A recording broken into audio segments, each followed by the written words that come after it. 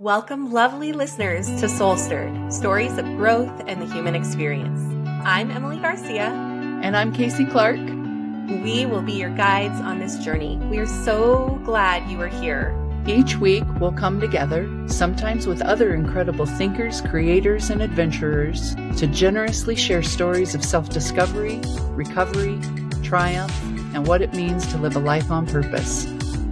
No matter where you are in your own journey, connection is here for you at Soul Stirred. Settle in, take a deep breath in, and let's inspire each other.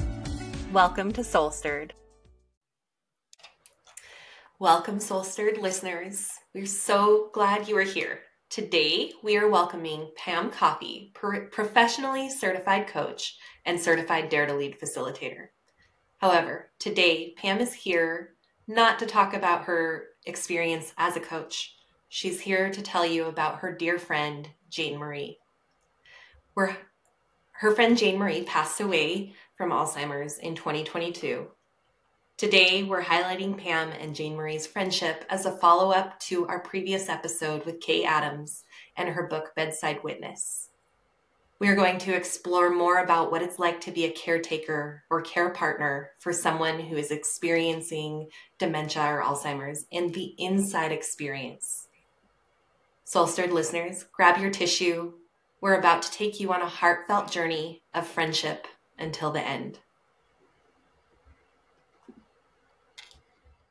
Thanks for being with us today, Pam. I'm especially excited to have you for lots of reasons, and most especially because today's episode highlights for us one of the first connections formed by Soul Stirred and through Soul Stirred. So I know that your story with Jane Marie, who I also knew personally, is a very precious thing. And we appreciate you being willing to come here today and share it with us and our listeners for the sake of connection. So tell us about Jane Marie. Well, thank you for having me. It's a delight to talk about her. I feel very honored to have this opportunity to talk about such a special person. So let's start with the fact that she passed away. A year and a half ago, March 31st, it was 2022, which is hard to believe. And there's not a day that has gone by that I don't think of her. And she was just such a innocent, kind, generous, thoughtful, caring person. And that's how I've always known her. We met through our work at the Environmental Protection Agency. I was the training officer in 1994 for the EPA here in Denver. And Jane Marie had the same position in the Philadelphia office for EPA. And she called me one day and said, now keep this on the down low, but my husband wants to come to college in Colorado. And so I just wondered, is there any possibility that you think I could get a position in HR at EPA in Denver? HR, Human Resources, EPA, Environmental Protection Agency. I put my feelers out and we were able to get her a detail in the Denver office, building our telework program, if you can imagine that. Doesn't that seem like old news? Yeah, what year was it? 1994, And Wow. So here she comes, and she just did an amazing job. She wrote policy, she figured out logistics, she got buy-in. She just knocked it out of the park as she did everything that she put her hands on. She was very proud to describe herself as a perfectionist, and she did everything with excellence. She was very bright. She was very creative. She built relationships with people, and she worked hard. She cared about her job, and she was proud of how good she was. Wow. So we worked together, and we, once the telework policy was in place and some flexible work schedules came into place, we ended up being able to have every other Friday off together. And we spent every other Friday off together. And our favorite thing was to go to Little Richie's Pizza and go to a movie. Mm-hmm. And we both shared our passion for Diet Pepsi was mine, Diet Coke was hers, and pizza and movies. And that's what we did. And our friendship just blossomed. And I loved being with her. And, you know, if you had the privilege of knowing her and being her, you would have felt that it was warmth and acceptance. That would be my sub name for Jane Marie, was acceptance. Yeah. She felt like loving kindness to me. Yeah. Like one of those people who didn't just talk about it, but actually it felt like being in it, in her presence. Yeah. She was just so gentle. And no matter what you told her, whatever I told her, she met with acceptance, or she would help me see it in a way that made me feel better about it. I loved the intimacy of our conversations. And she was a cheerleader for people. She was a champion, and she became a coach, and she was really good at it and served a lot of people. How lucky are you to have had a friend like that? Oh, yeah. Count my lucky stars. Every day she was such a gift in my life. And that's how I still hold her and how I feel about her. Yeah. So share with our listeners the evolution of your friendship and what ultimately came to be. What Jane Marie's great request of you is what I would call it, in my opinion. Yeah. So we stayed on our pattern and lived life together and shared all of the challenges that life brings, supporting each other through divorce and the birth of our children. I had my son Ben in 2000, and she had her daughter Kate in 2000, 7 weeks later. And so that meant we got to share our pregnancies together. So guess what we did every other Friday? Pizza and a movie. As we got bigger and bigger. Yeah. And so those are major life events to share. And she was just the best person I could think of to share it with. And so 2011, our children are 11. And let me just mention that I have another child, because when my daughter Caitlin listens to this, if I don't mention her, she'll be like, "Thanks a lot, Mom. You made it sound like you had one kid." So hi, Caitlin. Yeah. And so we were out to dinner one night. I think we were at a conference at the Gaylord in Baltimore. We loved to go to I Can Do It conferences together with Marianne Williamson and Louise Hay and Robert Holden. And that was an event wherever they were having it, whatever city we went. Yeah. And I think this year it happened to be in Baltimore at the Gaylord on the National Harbor. And we were sitting there and we went to pay the bill, and she pulled a Ziploc bag out of her purse with all of her money in it. I said, "Jane Marie, why is all your money in a Ziploc bag?" And she's, "Well, I don't know. That's just what I decided to put it in." I'm like, "Huh, okay." And she takes it out, puts it away, and the receipt came, and to put the tip on it. Well, first of all, who pays cash for dinner? So that was one thing. I was like, let's put this on credit cards. But she struggled with figuring out the tip. And she's like, "Pam, look at this. Will you just do it?" And I said, "Okay, yeah, I'll do it." But it was just a little red flag for me. Like, that's not normal for her, And so we went on, and a few minutes later, she's like, "Where's my money? Where's my money? I can't find my money. What did I do with my money?" I said, "You just had it in a little baggie that you took out, and I saw you put it back in your purse. You can't find it in your purse." And so we looked, and there it was. "Oh, there it is. There it is." Okay. So we move on, and we're staying in the hotel, and I see her by the bathroom. The sink was right across from the bathroom door, and there was a mirror in between it. And she could hardly figure out which door was the bathroom. She was just kind of like, like it was a very brief thing that time. There were other times where the mirror became a much bigger issue. But I just kind of watched. She figured it out, didn't need to say anything. But it was just the very beginning.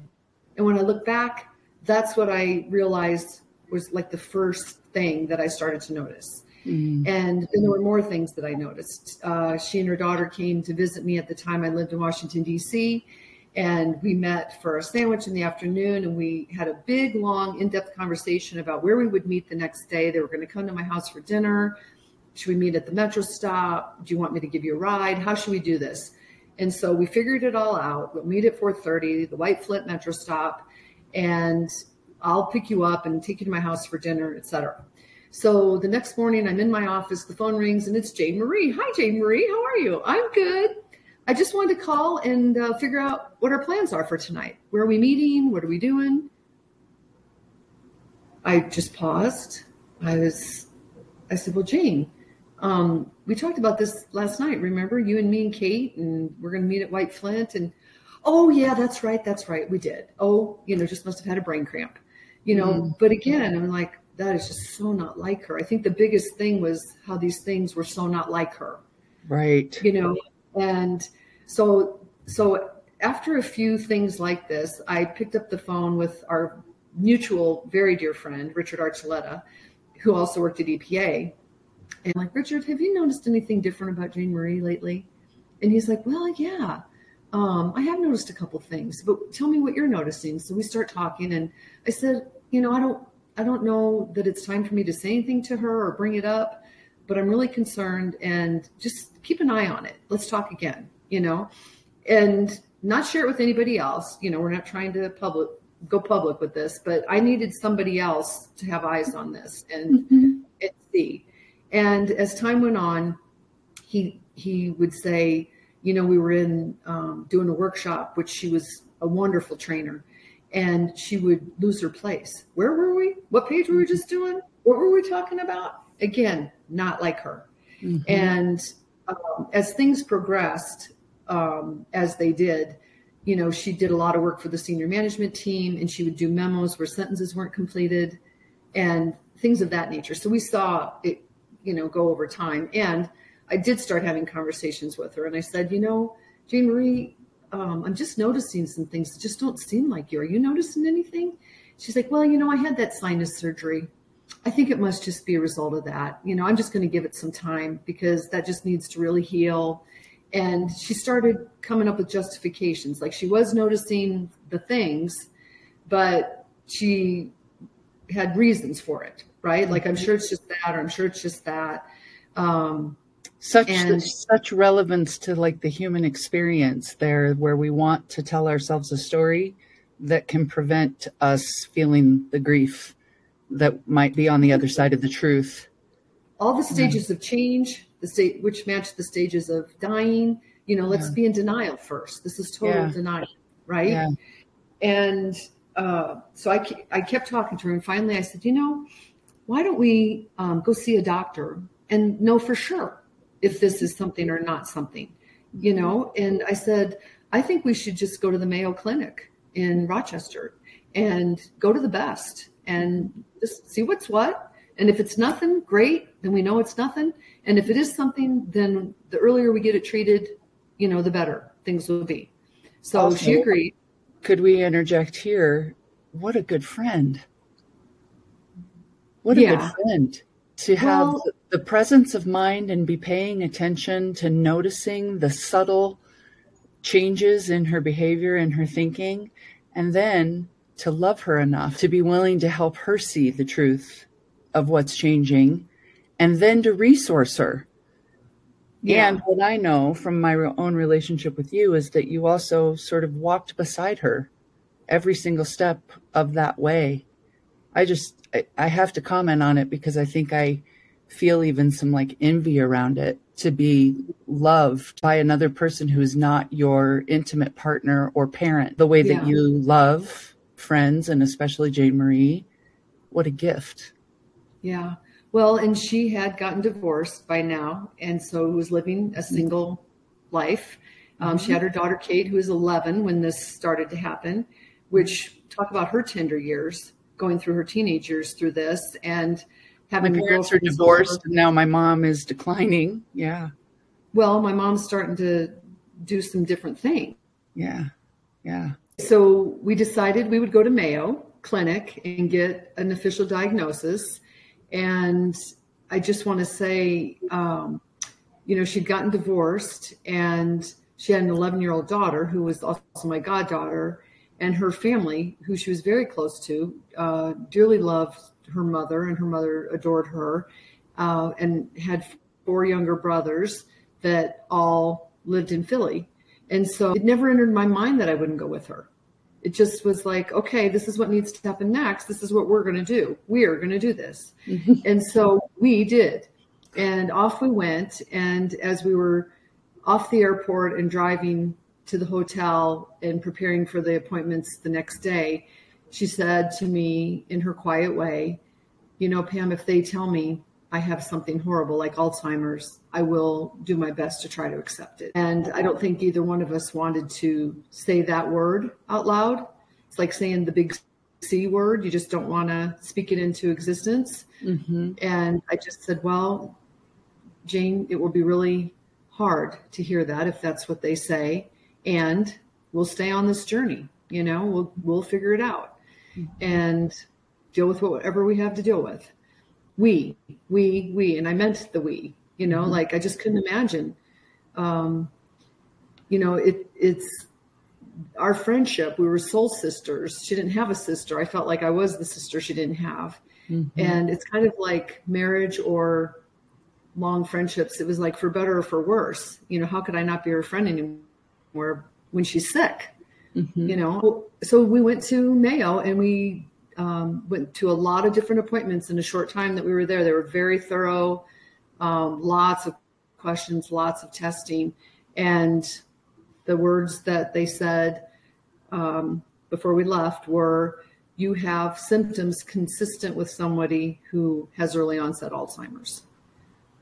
So they don't actually say you have this. You have symptoms consistent with somebody who has this. Wow. And so we left, and I feel like the journey had already begun before that.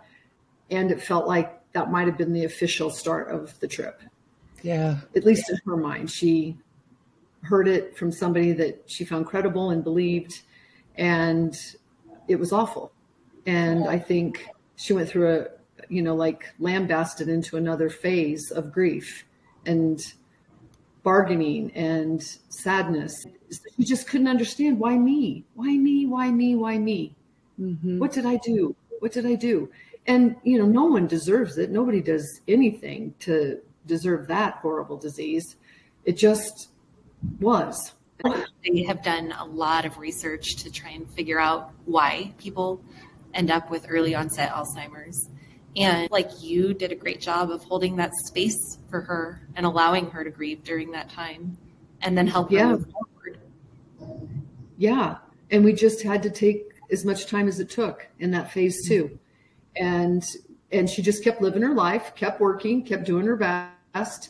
And as she would, and time went by and we could see things progressing. And, you know, we got to the point where I didn't really feel that she was safe living on her own.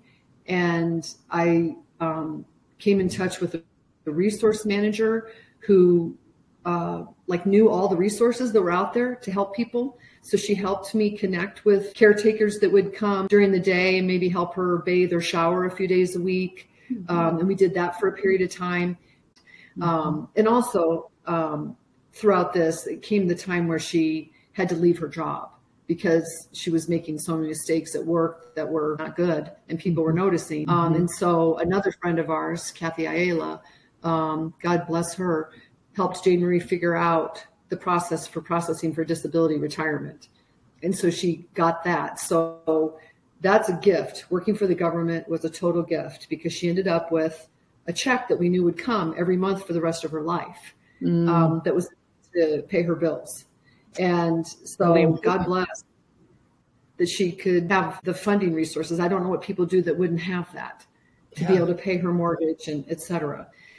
So another significant chapter in this story of Jane Marie's life and process and journey was that her brother came to live with her to keep her safe when the time came that we didn't feel like it was okay for her to be alone all the time. She was starting to do things like put orange juice in her oatmeal in the morning instead of the milk. And I didn't know what if she left a stove burner on or who knows what. And so her brother Michael generously agreed to come and just live there. He had another job during the day, and I was able to bring caretakers in during the day, and then he'd get home at night and make her dinner and help her get to bed, etc. And Jane Marie's mother came to visit from Philly and was asleep on the couch. Michael's room was downstairs. Kate was in her room. Jamie was in her room. Michael comes barreling up the stairs screaming, "Mom, my head is killing me," and proceeds to have an aneurysm burst in his brain and dies on the living room floor. And it's just hard to get your head around that happened, and the shock of that and the tragedy of that. And that was Jane Marie's caretaker. And so Michael and I had lots of conversations. We stayed in constant touch with each other. And we had agreed that she was getting to the place where she couldn't really be left home alone. She begged us to not have her move from her house. She wanted that more than anything, to stay in her home. And I think that's a common thing. Mm-hmm. But she also had no partner. And Michael and I said, what's the next stage going to be? Where is a good place for her to live when she can't live here anymore? Because funding full-time care for someone 24 hours a day is an astronomical amount of money. And we didn't know how much longer she'd live. We didn't know if she'd have enough to maintain that. And who would it be? It just felt big. And so Angels of Mercy, I tell you, they just kept appearing when I needed them. But I found a woman who had taken 4 or 5 homes, 4 at the time, I think, and she and her husband had renovated homes and neighborhoods, ranch-style houses, and on the hallway where the bedrooms were, they made them into 8 bedrooms, so they could have eight patients living there. And then they hired a couple who would live in the lower part of the house, but be there upstairs to take care of the 8 patients all day long and all of their needs. And nurses would come to visit. Every time Jane Marie needed a doctor's appointment, I would take her, so doctors didn't necessarily come there, but she had full-time care in a small, warm, comfortable, beautiful home environment. And that was perfect for her because she was not a person that was going to thrive in a facility with 100 or more people. It just wasn't going to work for her. So she got personal attention. They knew her. I just felt so blessed. And I was really clear. I wanted Jane Marie to make as many decisions for herself as she could while she could. Mm-hmm. So that I wasn't trying to decide for her. Let me know what you want, and I will support your decisions for the rest of your life. Which I would think might be an important attribute of your relationship. Like in a way that a partner might be less able to be objective. It's another gift of a friend to be able to continue to promote that autonomy for as long as possible. Like you don't necessarily have the same things to personalize in the relationship as an intimate partner might, Right. Well, and the intimate partner might be thinking about the intimate partner's needs too. Correct. Yeah, exactly. Right.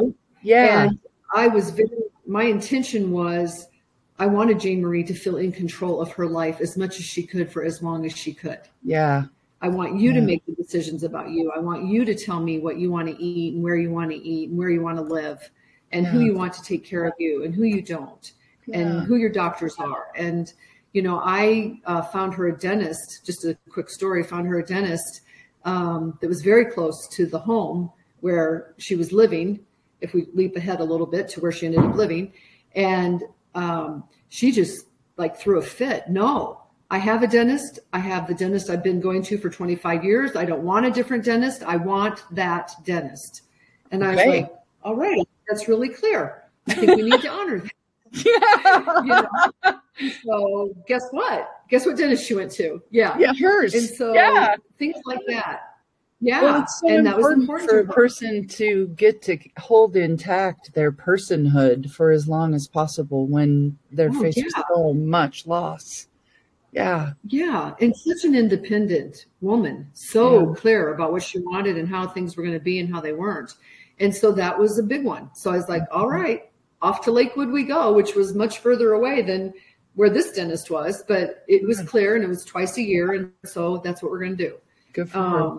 And it was, it was just a big thing to manage another person's life, so because she had all the appointments and needs that I had. She needed to go to this kind of doctor and that kind of doctor and her physical and her blood work and her Alzheimer's doctor and her dentist. And, she needed clothes and she needed, she wanted to go out and have dinner with people and, all those things. And so the next phase, I would say, was I took her to an attorney. It was an attorney that she had hired herself previously, I think for her divorce. And I wanted her to see her and get all of her paperwork in order while she knew the decision she was making there too. So she could pick her personal rep. She could pick her medical power of attorney. She could pick her financial power of attorney, and she could, all the roles. And so we did that too. So that was a smart thing to have in place. So now it's time to sell the house, which was traumatic. This was not a small thing. She was very upset. She did not want to move. She did not want to leave her home. Why, and then Michael passed, and then it really became time that she needed to move. And so I was glad we had done the work and taken her to see the places and meet the people. And Michael agreed with our choice. So that felt good to me. And again, I'm communicating with her mom and her Aunt Margie and her cousin Kathleen, who was a big financial supporter, big emotional supporter. Kathleen made sure that Jane Marie got to go see an acupuncturist, regularly. And her mom and others made sure that she had an Uber driver that she knew that would take her to those appointments. And Kathleen would fund those things. And her mom would make sure that he stopped to get her a diet soda on the way home.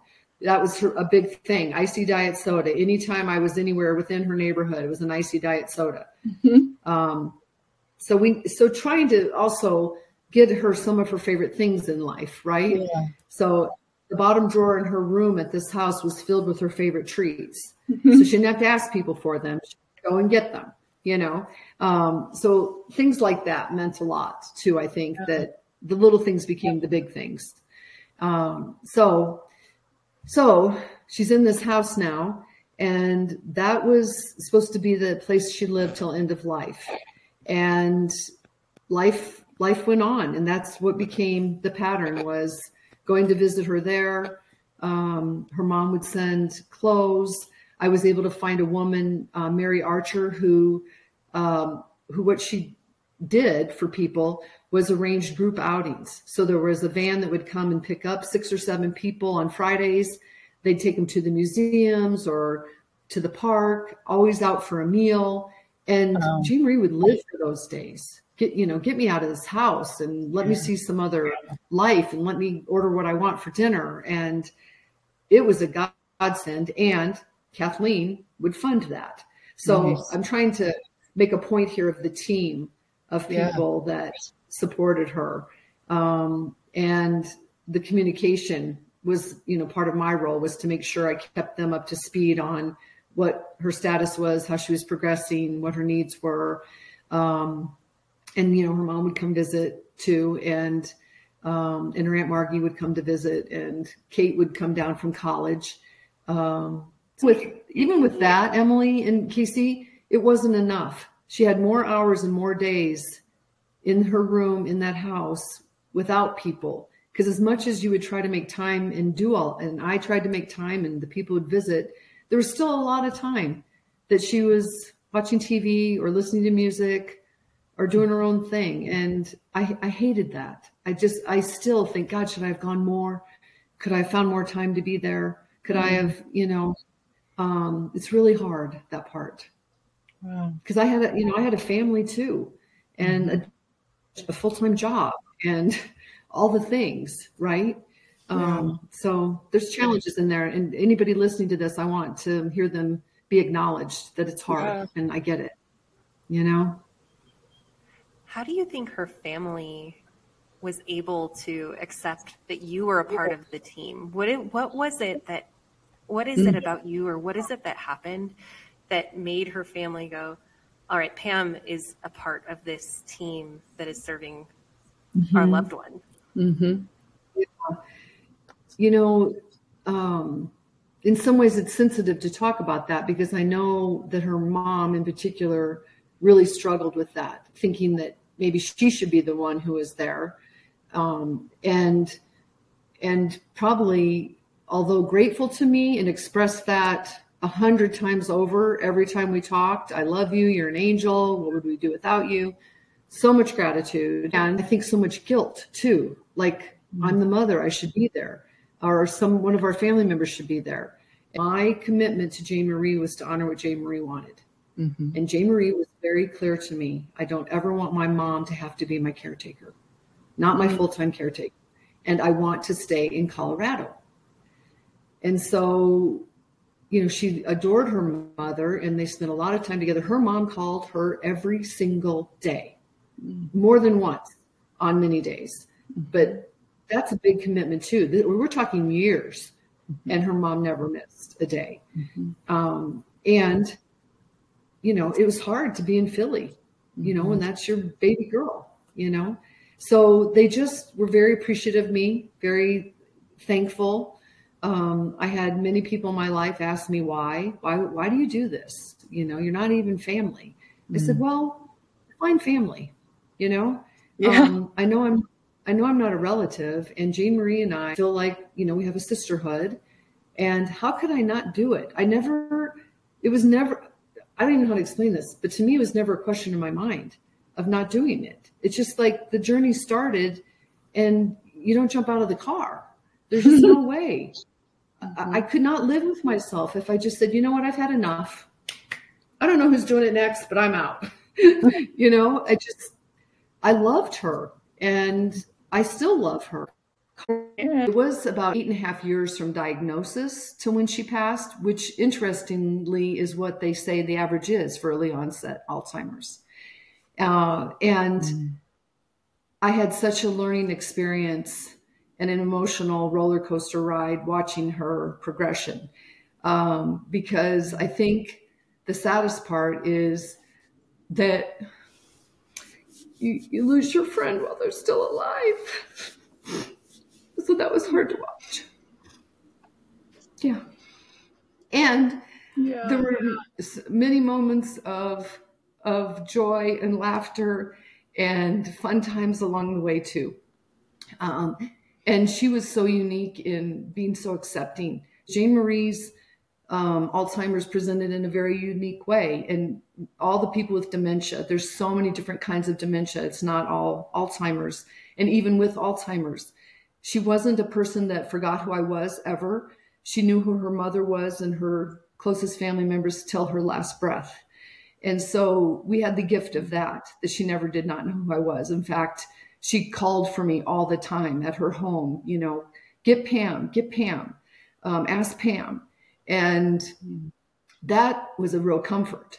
How her disease presented was visually, she never went blind, but her spatial thing shrunk. She started to lose weight drastically because she couldn't see her silverware and her food in front of her. And they didn't have the resources to just have people sit and feed her every meal. And that was shocking to me when I noticed her weight was dropping so fast. And so we had to deal with that and try to come up with things like giving her Ensure drinks. But then that causes diarrhea at some point and stomach upset. So then what do you do? So there was always challenges like that. But we went to see this eye specialist and, you know, they would ask, so how are you doing, Jane Marie? And she said, my life is so great. And I'm sitting in the corner of the room listening to this and I'm thinking, you've got to be kidding me. You know, who in her situation would describe their life as great? She said, are you kidding me? People cook all my meals. They clean for me. I don't have to do a bit of cleaning. I get the best health care. My bills are paid. How could life be any better? She said, and I have this wonderful team of people and that make my life work like that, like her over there. And she'd look at me and point because she knew I was sitting in the corner of the room. And then she would start to cry because she was so grateful and so appreciative. And it was just her emotions would get so full with gratitude. And I just thought, how could I have a better person in my life to teach me gratitude? If she can be grateful for her life. So that was just one of the many, many gifts. Many, many gifts. What a gift her friendship was to you. Yes. Yeah. It was moments like that. And then there were moments where we were driving down Danschutz, and she would, she started to have hallucinations, and this happened pretty early on. For a while, she thought her room was getting smaller, and she thought maybe people were trying to take her things. And why are they trying to make my room smaller? And there's always carpenters in here. And she would swear that she heard pounding at night in her room, somebody like beating a hammer on the floor or the ceiling. And when we'd talk to the people at Anschutz, I would explain that, and they would increase her meds gradually. But this one day we were driving down to the doctor's appointment, and she said, "Pam, I've got something I got to talk to you about." I'm like, "Okay, what is it?" And she said, "There's these men. They've been coming in my room. They want me." And I'm like, "They want you? Like, how do you mean they want you?" She said, "Like, they want me, Pam. Like, they're good looking. They, my intuition's always been great. So I'm not wrong about this." I said, "Yeah, you've always had really good intuition, so tell me about them. What are they like?" "Well, they're really kind, and they're really friendly, and, they flirt with me." And I said, "Well, that sounds like fun, so tell me more about them." So what I learned is it made no sense at all to try to tell her that this was not really happening, with any of her hallucinations. It's like trying to be rational with somebody who's irrational. It just doesn't work. So instead, I would just jump into the fantasy with her, and we would have such a good time, and I would enjoy it. The conversation was great, and so her concern was, "So what do I do about this? Like, if they ask me out, should I go?" And I said, "Well, heck yeah, why wouldn't you go? If you like them and they like you and they want to have a good time, why not?" Yeah, I thought that too. And, she goes, "But Pam," and I said, "They want to have sex with you?" "Well, yeah. I mean, that's what they're really going for." And I said, "Well, then go for it. Why wouldn't you? I mean, look at Jane, you're almost 60, and why the heck not? If they're nice and whatever, you're available." And so she's like, "Well, I've never had sex before." And I was like, "Well, really?" I said, "Because you have your daughter, Kate. I'm pretty sure you have." And she's like, "Oh, yeah, that's right. I did. I had to have done that." And so we cleared that up. And then we just kept talking about it a little bit more. And she said, "I knew you would know what to do. I knew I just had to talk to you about it. And it's good." She claps her hands, which she always did when she had the answer, or had the punctuation on the sentence. She'd clap her hands. And she was just giddy about these men and the fact that she was going to go out with them and have sex with them. And so it was moments like that too, that it was just pure joy and laughter and fun. And of course, we had that same conversation many times, and I knew we would, and we just played it out the same way every time, and it was fine. And so her memory was going in that she may not have remembered that we talked about that, or she may have had a momentary blip about things in the past, but she never did not know who her people were. And she never lost her ability to share her emotions. Her emotions were always present. And she knew even towards the very end, the house that she had lived in that we thought would be her end of life home, they were unable to keep her safe anymore. She would stand up and get out of bed and then just fall to, hit the floor. There was a time where we needed to have her in a wheelchair because she couldn't see the walls anymore and she'd bump into them. And so they called me one day and just said, "We hate this because we totally planned on her being here till end of life. But we just don't have the resources we feel like to keep her physically safe." And Jane Marie lost her ability to form her words. So she would garble her sounds and stuff. And if you knew her really well, like as I did, I could kind of decipher and translate. But it became harder and harder. And it was so frustrating for her. And sometimes she would swear because she, knew she was trying to get something out and she couldn't get it out. So that was the good and the bad. Like, it was good that she still had the wherewithal to know that. And it was hard on her because she knew what was happening to her.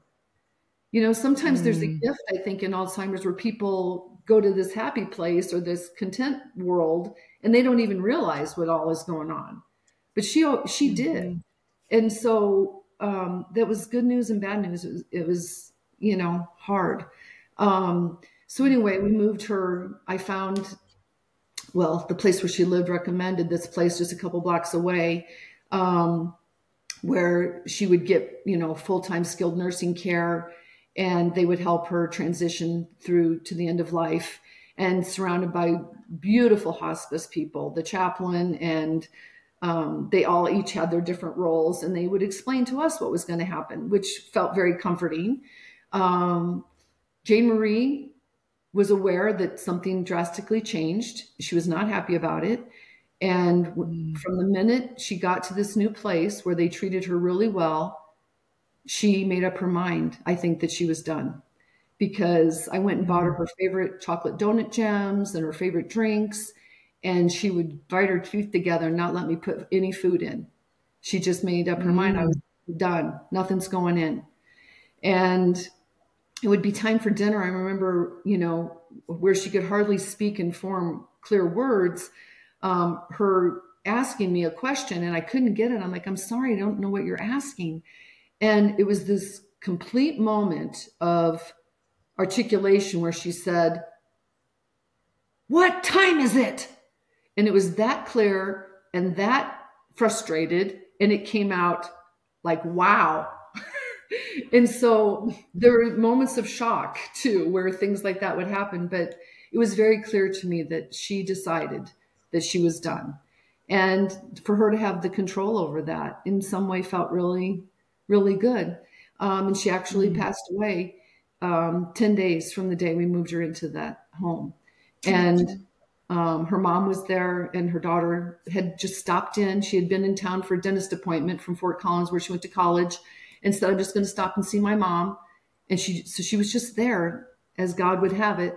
And her brother flew in, and she loved her brother Brian, and they were all there for her last breath. I was on my way to a hockey game when I got the call that they said, "We cannot believe what's happened in the last 24 hours, that she's been from where she was. We thought it could be a couple weeks, and now we think it could be hours." And I'm like, "Well, do I need to come over there now?" And they're like, "I think I'd come over here." And so I had my husband drive me over and drop me off with my Avs jersey on. And when I walked in the door, she had just passed. And so that worked out great too, that she was surrounded by her mom and her daughter and her brother. And then I was there to, say my goodbyes too, which, I had said all along. We were very clear. We had a great moment in her room. Her joy at the end was just listening to music. And we had her Alexa going all day long with her favorite singers, Barbara Streisand and Michael Bublé and Barry Manilow and Carole King. And I would sit with her, and we would dance, with her sitting in the chair. And she knew the rhythms, and she would have her own way of expressing that. And our last song together was You've Got a Friend by Carole King. And that's a treasured memory too. So what a beautiful, beautiful experience you had with her. There's, the joy and suffering that go together in life. Yeah. And from the way you describe her, she had such joy and such suffering. And the crazy thing about life is you can't have one without the other. You experience it all. And so even as you described the day she died, and the joy in being able to have her family there, and the last song you had with her, and there's so much joy in that, but then there's the suffering, the grief, and losing someone you love so deeply. So thank you for sharing this story. And as you were talking about it, I was reflecting on your description of, she knew who you were, she knew her home, and that there's so many different kinds of dementia. When we had Kay Adams on, she talked about dozens of types of dementia and Alzheimer's, and that it looks different for every person. And you had such a unique experience with her. I'm curious how in the end you were able to move, not even in the end, throughout the journey and in the end, how you were able to emotionally handle all of it and learn from the experience and then heal from the loss. Can you tell us about that? I think I just felt so strong in our relationship and how good it was. And it's also that, push and pull of not wanting her to suffer anymore. Not that she would have said she was suffering, but clearly her quality of life was, a 1 on the scale of Declining. 0 to 10. And so you don't want that to continue either. Especially when she knew what it was like, and she's spending her days, every waking moment listening to music and not really being able to enjoy the things that we all enjoy, with food and going out and doing all the things she loved. And so it was also an acceptance of what the end was. And so there was this feeling of waiting for the end, and trying to make her life as comfortable as possible until that moment. But at some point, it just becomes excruciating for everybody. And so I think there's gratitude's probably too strong of a word, but a settling or an acceptance or trying to call on your faith to think she'll be in a better place, so that when it goes, it's like, okay, finally, this journey is, we've arrived, if you will. And so there's a peace in that, and there's a relief, and, all those things. And of course we had to move through the part of, the pain. I think I felt the most heartache for her mother, to have to lose another child and watch her go through that. I guess I think the thing then is this calling on your faith system, whatever that is, and your spirituality. And Jane Marie's was strong, and she and I shared our belief system. And so I think that helped too. And just honoring her and what a great life she had, and what a great friendship we had, and what a gift she was.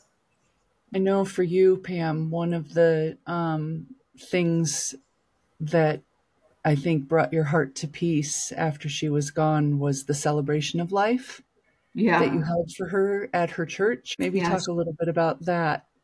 She loved her church, the Mile High Church of Religious Science, and was a member and a faithful attendee.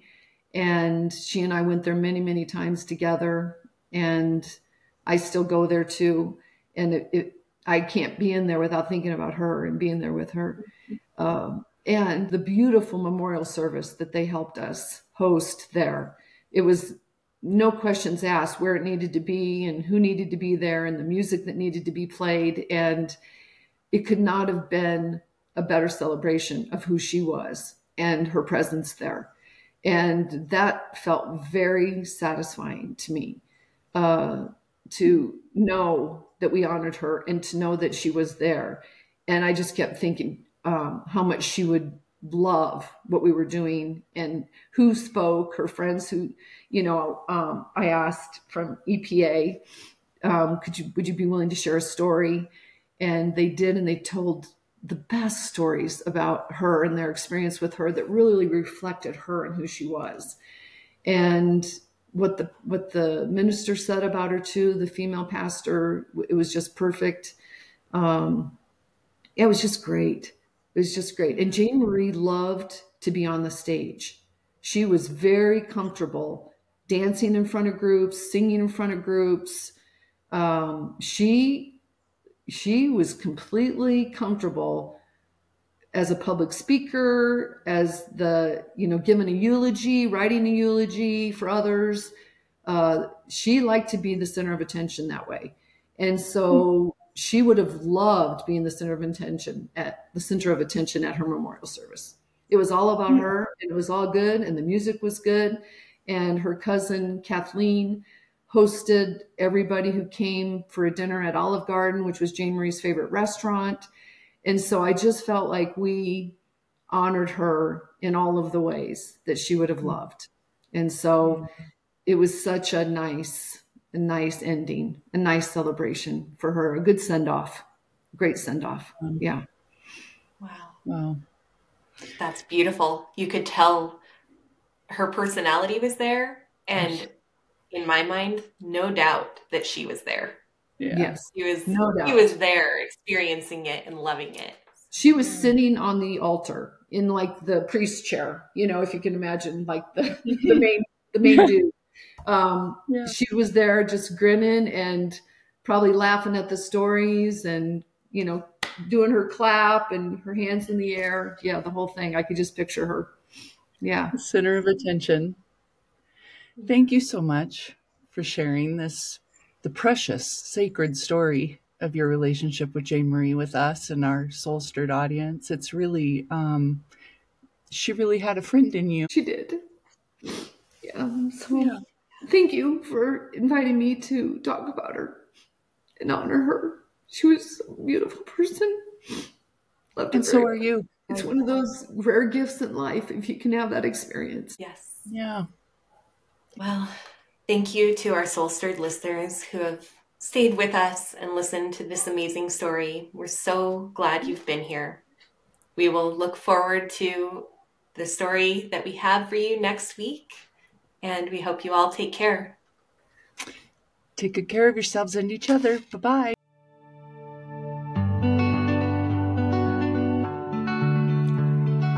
Thanks so much for joining us on this episode of Soul Stirred, Stories of Growth and the Human Experience.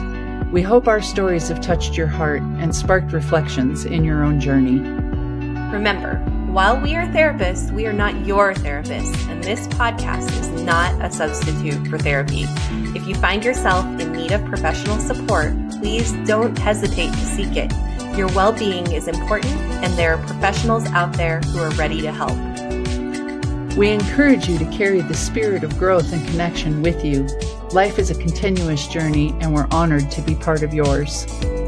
Stay tuned for more captivating stories in the episodes to come. Until then, take care of yourselves and each other.